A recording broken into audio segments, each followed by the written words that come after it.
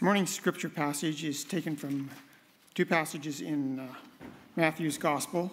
First from chapter 4, verses 1 to 11, and then turning to chapter 6, verses 16 to 21. So first from chapter 4. Then Jesus was led by the Spirit into the wilderness to be tempted there by the devil. For 40 days and 40 nights he fasted and became very hungry. During that time, the devil came and said to him, "If you are the Son of God, tell these stones to become loaves of bread." But Jesus told him, "No, the scriptures say people do not live by bread alone, but by every word that comes from the mouth of God." Then the devil took him to the holy city, Jerusalem, to the highest point in the temple, and said, "If you are the Son of God, jump off, for the scriptures say he will order his angels to protect you, and they will hold you up with their hands, so that you won't even hurt your foot on a stone."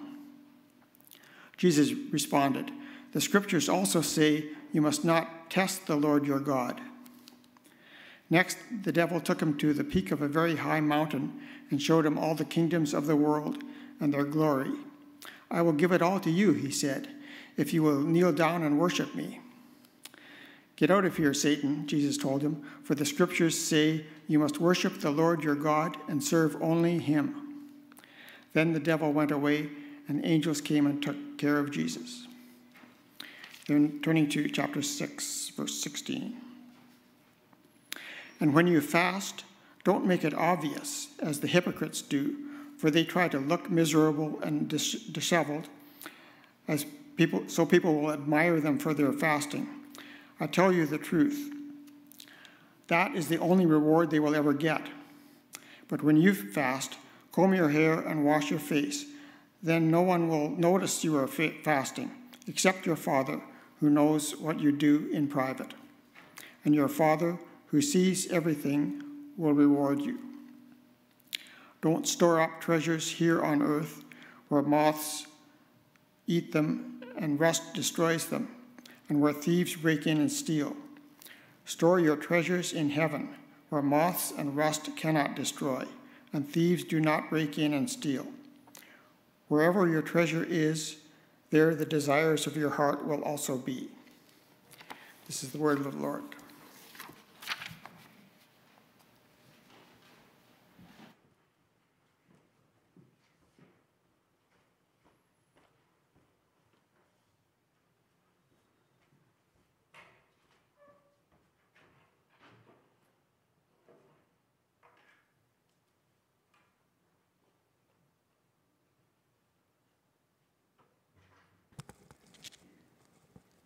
Good morning, everyone.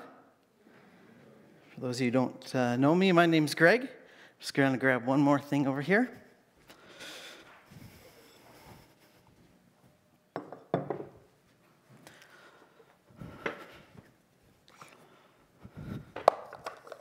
Okay.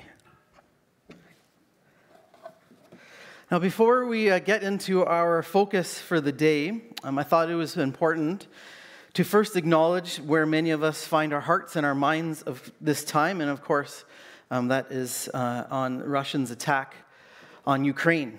And it is striking that the Christian season of Lent, and for those of you who aren't familiar with it, Lent is the time of the Christian year where we turn ourselves towards Jesus' journey towards the cross. And so it is striking, both figuratively and literally, that the season of looking to the cross has begun with great violence. We are bearing witness to brother warring against brother, a story that goes back, to Cain and Abel, the very beginning of the Bible, sister against sister. And sadly, this same story humanity has been telling for our entire history of human greed and power, greed for land, the great cost that is always borne by the majority who has nothing to gain from it, but who can only have to gain the loss of home and safety and increased hatred and division for the other that stirs up within us. And in this case, the cost of violence is most borne, of course, by the Ukrainian peoples though it is also significantly borne by Russian civilians as well, and regardless of whether they've bought into state propaganda or not. Like the expansion of every empire in the history of humanity, the powerful seeking more power is played out with violence upon the powerless. And this is exactly why Jesus went to the cross. Jesus himself, fully God of infinite power and strength, gave that all up to become human. And God in Jesus went to the cross where he literally bore the violence of humanity, the violence of power and greed. He bore it upon his body. God's very self is in the very midst of those who are suffering under the violence of oppressors. And this is part of what we celebrated this morning with communion. And this is so that the world may be offered peace, so that forgiveness and grace could take the place of violence and hoarding of power in our world, so that we who know this truth may live for peace in a violent world. And for most of us, there isn't much that we can do as we face this particular instance of violence. I'd encourage us, of course, to be prayerful. And there are little things we can do, donating to groups who are on the ground in Ukraine and surrounding NATO countries that are bringing humanitarian relief to refugees and victims of war. One of our ministry partners in the Baptist family, called Canadian Baptist Ministries, they have a relief fund that if you're looking for a place, theirs is a great place to support, where the funds are going to humanitarian efforts. All you have to do is Google CBM Ukraine and it will pop up. Though there's, the Red Cross and many others are making a difference as well. Another thing we can do in how we respond is to respond into the small cost that it has here in Canada. You'd think from the complaining going on in social media that it's a great cost for us, but it's a very actually small cost, such as rising gas prices. For those of us that can afford to pay more in the short term, perhaps instead of complaining, why don't we direct that time and energy to prayer and to advocacy for peace? We can offer support and care to Ukrainian communities in our neighborhoods and our local shops, but also having an awareness of the evil of racism that is growing against Russians. The violence against Russian immigrants in Canada and in the States is on the rise, both digitally and physically. And this is also something we must not participate in. And once again, we are seeking to lash out, but we are doing it against the powerless. Instead of propagating the cycle of hatred and division, let us choose to be pacemakers in the places that we have power and influence, standing against the evils of violence, both against the Ukrainian peoples in this crisis, but also in the evils of violence we see on our own doorsteps and social media feeds, not to mention how many other countries are either war-torn or under the oppression of a tyrannical leader. And of course, pray, pray, pray. Jesus said, "In this world you will have trouble, but to take heart. I have overcome the world." He has taken the evil of human violence upon his body so that the world might receive the gift of peace and so that we may be peacemakers. So God, we ask that you would bless all who work to make peace, for they will be called your children. All right, and now back to our regularly scheduled programming. I saw a couple head codes up. They're like, all right, oh, he's done. This is awesome. Joke's on you. Those of you for whom the season of Lent is a new idea, it is based on a passage that Garth read for you, where Jesus fasted and prayed in the desert for 40 days. Now, of course, most of us, if we've looked at the Bible, we know that 40 days isn't probably a literal number, but a picture of a really long time. And this is why fasting is a traditional spiritual practice for us during this season. Acts of self-denial and prayer to express outwardly and to enact within our bodies the reality that, as we heard, that people cannot live on bread alone, but on every word that comes from the mouth of God. And it is so that we can choose to worship the Lord your God and serve only him.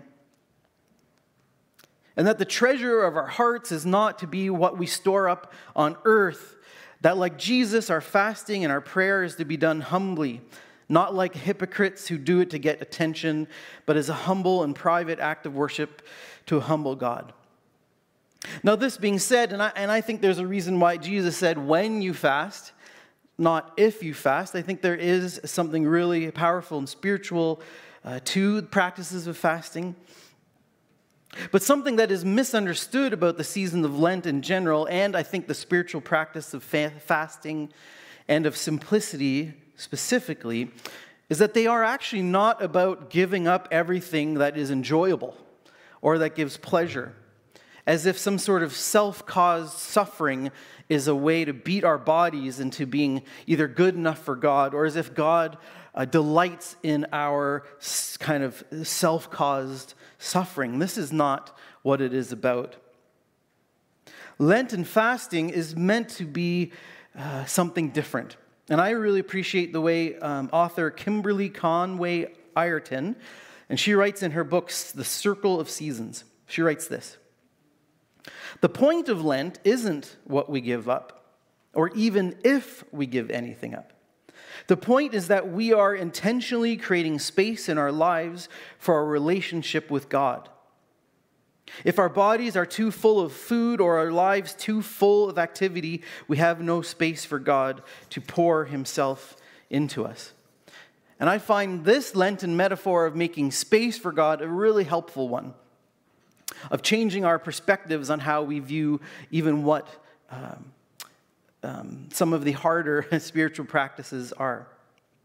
Taking the things of our lives that take up space in our hearts and our minds and our spirits, and that even take up space in our bodies, and setting them aside for a period of time to make space for God to move and to speak. Another metaphor of Lent that I personally connect even more with is the picture of reordering. And I wrote a bit about this in an article for Delve. The metaphor of reordering is one of things being in the right order, of prioritizing the right things over others. And this is why I brought this. It's kind of like these stacking cups. I used to love playing with these with my girls. Do you remember these girls? Yeah. Do you remember that Daddy's favorite part is knocking them down? So this is not a perfect metaphor and at all, but no metaphors they all fall apart literally at some point. But if I put them in a good order, in a healthy order, I prioritize the large ones first, it stacks well and it has a strong foundation. But if I prioritize that something that perhaps shouldn't be prioritized, like the smaller orange cup, I can maybe get things to balance if I'm lucky, and it may hold up for a period of time, but this whole thing is compromised. I was able to get it to stand like this the other day, and now I can't. But may stand for a bit, but with any outside force, any strain or unexpected event, it will just tumble over, right? Which is, of course, the best part of these cups, is that they get to tumble. Any strain or outside force will tumble something that is built on an unhealthy foundation. And the point isn't that this cup is a bad cup, right? There's nothing wrong with this cup.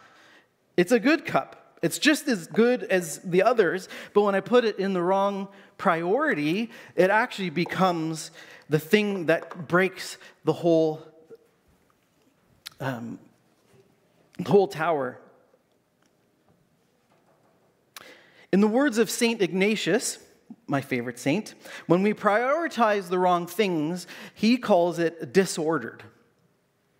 And so with the help of the Holy Spirit, we seek to reorder our relationships with whatever is disordered in our lives. We seek to reorder them Oh, and perhaps not knock them down. I'll just get the three. I'm just getting the three bases of Father, Son, and Holy Spirit right here. Forget the rest of it. I'm just kidding. Oh, here's my lovely assistant. If everyone give your hands. I'm just kidding. I won't saw him in half, I promise. It's not that kind of show. We seek to reorder our relationships with whatever is disordered in our lives so that we can live whole and healthy. And the season of Lent and the practices of fasting and simplicity can be tools that give space for God in our lives to help us discern and to live out a healthy reordering in our lives. They're about having healthy relationships with everything in our lives that help lead us towards an abundant life that God desires for us. And throughout Lent, we're going to be spending time contemplating some of the things that many of us have disordered relationships with. Now again, these things are not necessarily bad in themselves, and this is important for us to remember.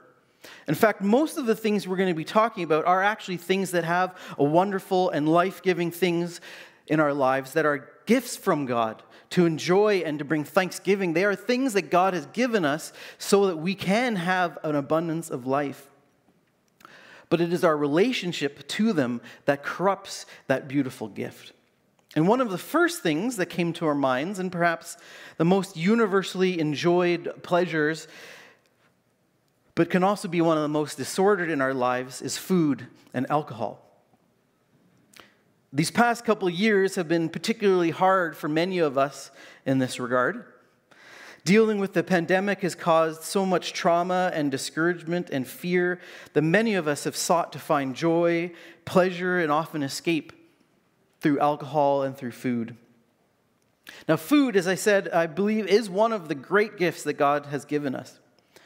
And when we make healthy choices about what we eat, it gives us nourishment and energy and strength so that we can work and we can think and so that we can play, another gift of God.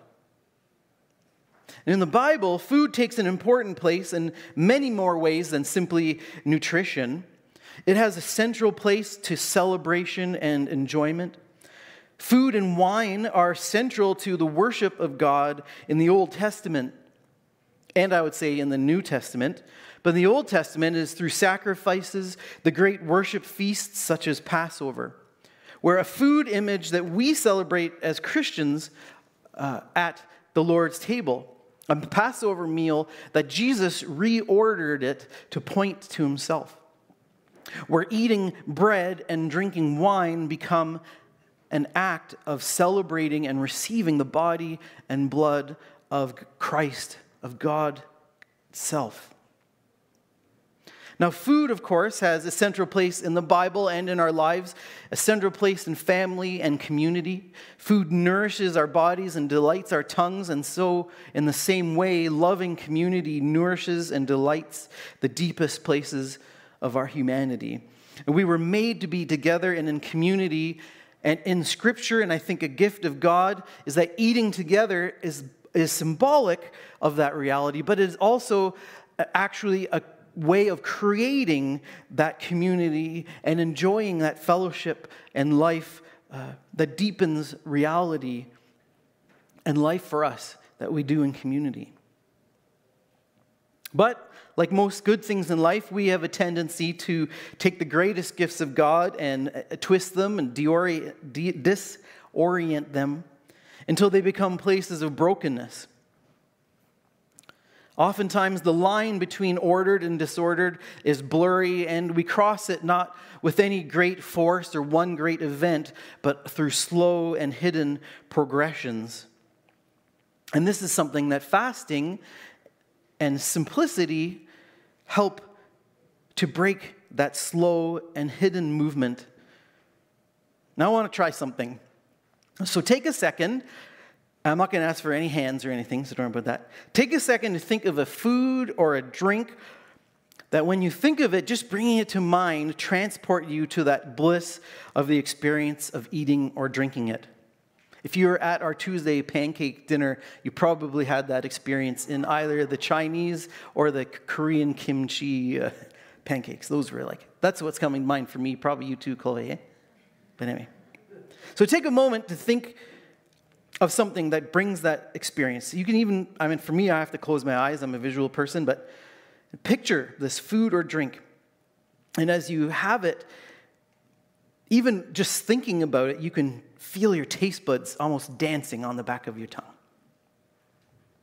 Or even just thinking of it takes you to that moment of gratification or release.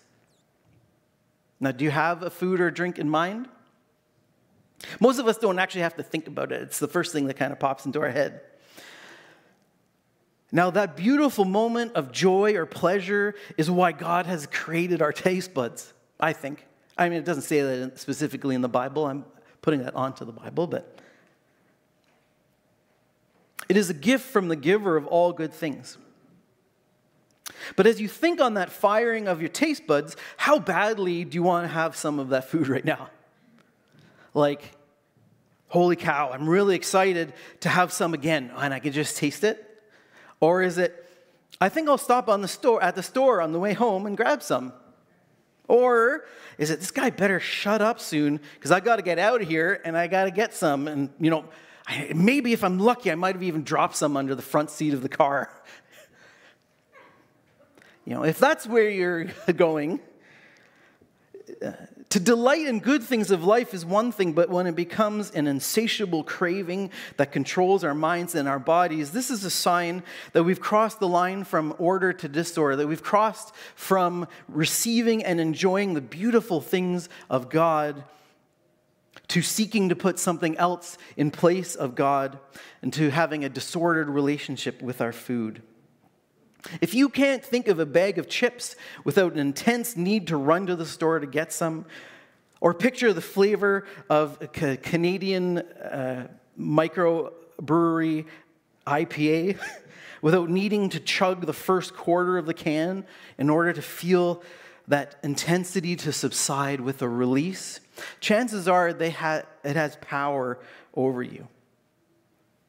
Now, as I mentioned, through trauma and challenges of the past couple of years, many of us, like myself, I can't lie, I've sought relief and escape from stress and isolation through instant gratification of consuming something that gives pleasure, that takes attention off of stress, even just for a few moments of bliss.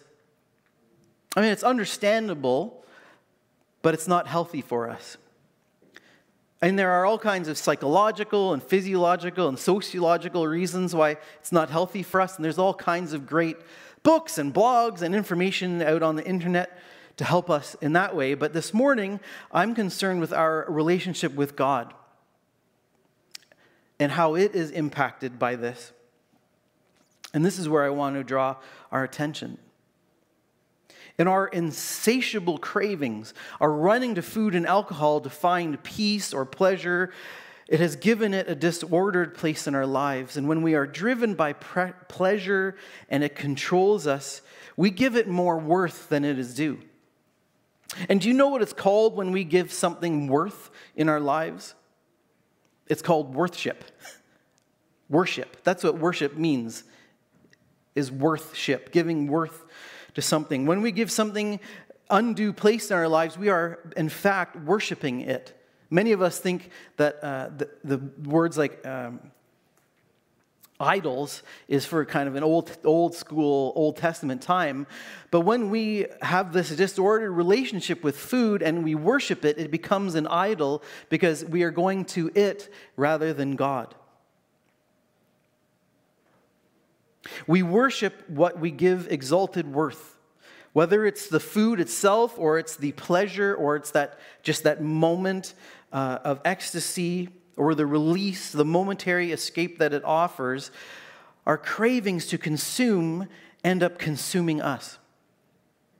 And as our bodies consume it, it consumes our souls, and it's all for just a momentary moment.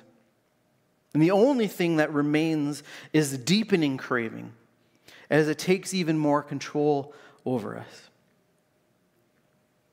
People cannot live by bread alone, but on every word that comes from the mouth of God. When food has a proper place in our lives, we give praise to God for it. We delight in it rather than being mastered by it. And these Christian spiritual practices of fasting or simplicity can be helpful tools in helping us to reorder our relationships, putting God first so that we may worship the Lord your God and serve only him. Another author, Lisa Turcoist, writes this. It is a journey, rites of Lent, I should say. It is a journey of surrender to God that will usher us from rut dwelling. I love that. How many of you feel like you're rut dwelling a lot of the time? Ushers us from rut dwelling to transformed living. I should have just read this quote and then gotten off the platform, actually. To stop that rut of constant inhale, taking in, taking in, taking in. It clogs the soul. So for 40 days, let us learn to exhale with great thanksgiving. Let's invite the Holy Spirit to help us to step out of those ruts and into transformed living. Taking in and taking in clogs the soul like fast food clogs our arteries. We don't see the impact at first, but over time our souls become addicted. We need more and more, while inside our bodies, more and more, we are expediting our own death, both physically and spiritually. Another author, Chris Say, in his book, A Place at the Table, he writes this: we are humans and we have desires. We have cravings, and it is not that we shouldn't have them or should feel guilty when we do. But in fasting, we are not engaging in a form of punishment, penance, or holy discipline, but it is a search for clarity. Our goal during these days is not to suppress our desires. Our goal is that our desires no longer drive our lives. It is putting them in correct order. These desires may be healthy, but they may be destructive. Or they may simply be revealing of something of who we are. And as he says, as we heighten awareness of these desires, we can seek wisdom and discernment on how to respond. And the act of awareness and acknowledgement is first necessary step in breaking the control it has over us. Now, while there are a ton of different things we can do to reorder the place of food and alcohol in our lives, I'd like to highlight. Is everyone okay? Was that on the roof or below us? A piece of ice? Yeah, probably a big piece of ice. That was God saying, pay attention, this is good stuff. I'm just kidding. It could also be God saying, shut up, Greg. Anyway, I'd like to highlight one place that I think can really help us in our thinking about food, but even more in our relationship with God. And it is simply how we say grace over a meal. Many of us, when we come to eat, either by ourselves or most oftentimes with others, we will say grace. We will ask God to bless the food that we are about to eat. But let's think about it this way as we say grace. Now picture yourself, you're about to eat a McDonald's hamburger and fries, or any fast food. And you say, God, bless this food to my body. We're essentially saying, God, bless this chemically synthesized fat and salt-oozing poison that I'm putting in my body. Bless it. That it is expediting my death, but as I eat it, may it bring me closer to you. Right? Right? Now, it does bring you closer to God, but not kind of in the way that we're thinking, right? Now, my point isn't to slam Mickey D's, and quite frankly, it's okay to enjoy. I don't think there's a sin in enjoying that. I just thought it was probably the most obvious because it is so chemically synthesized fat, salt-oozing poison that I could think of. But my point isn't Mickey D's, but simply to refrain our thinking about how we bless God in our relation to food and what we're doing when we say grace. The practice of saying grace over our food in our Christian homes, it actually mostly comes from Jesus' blessing during the Last Supper, that first communion meal. And in Matthew 26, and Abby alluded to this, Matthew 26, verse 26 says, while they were eating, Jesus took bread, and when he had given thanks, he broke it and gave it to his disciples. Now this is the NIV. Other English translations will often say, Jesus took bread and blessed it. However, in that original language, and of the Greek that it's written in, but I would say probably more importantly, the Jewish table blessings of the time, which some would have been in Hebrew and some would have been in Jewish and perhaps some other languages, depending on where the Jews were living. In the Jewish table blessing, the word "it" is not there. It does not say Jesus took bread and blessed it. It simply says Jesus took the bread and blessed. And this is because the Jewish blessing that is said at the beginning of a meal, it's called the hamatzi, which I'm sure I'm pronouncing wrong, my apologies. It says this, blessed are you, this is a table grace. Blessed are you, Adonai, our God, sovereign of all who brings forth bread from the earth. That's it. It is very likely that when the Bible says Jesus took bread and blessed, that Jesus is probably saying almost this exact blessing. It is not asking God to bless the bread.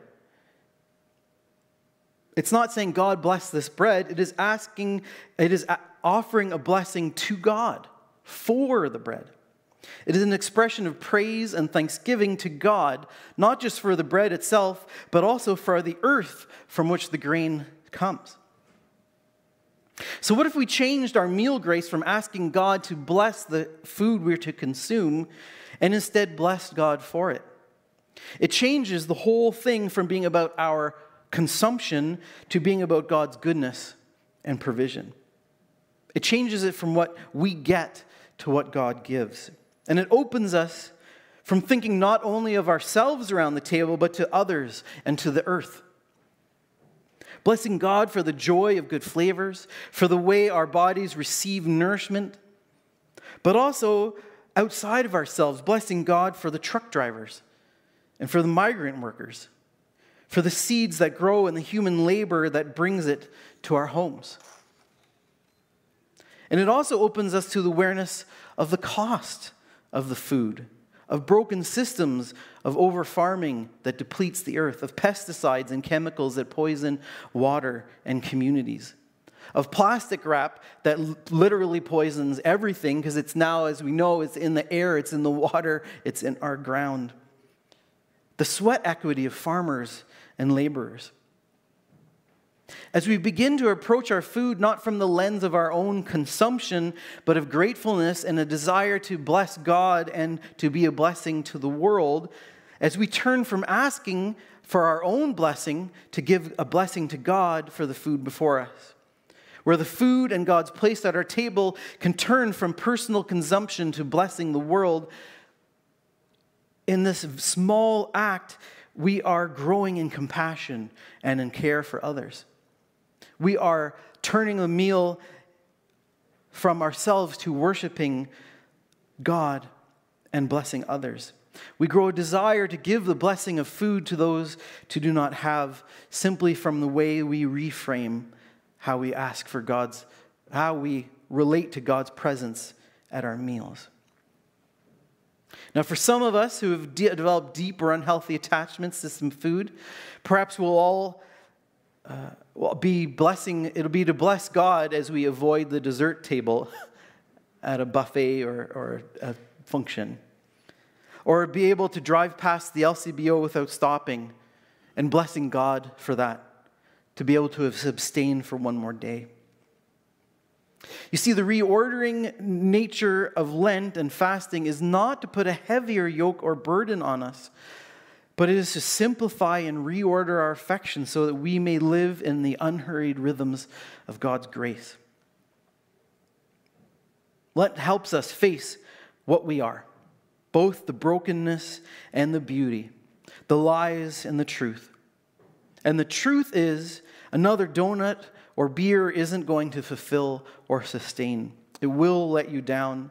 And if allowed, it will pull you more and more away from your true self, more and more away from others around you and from God.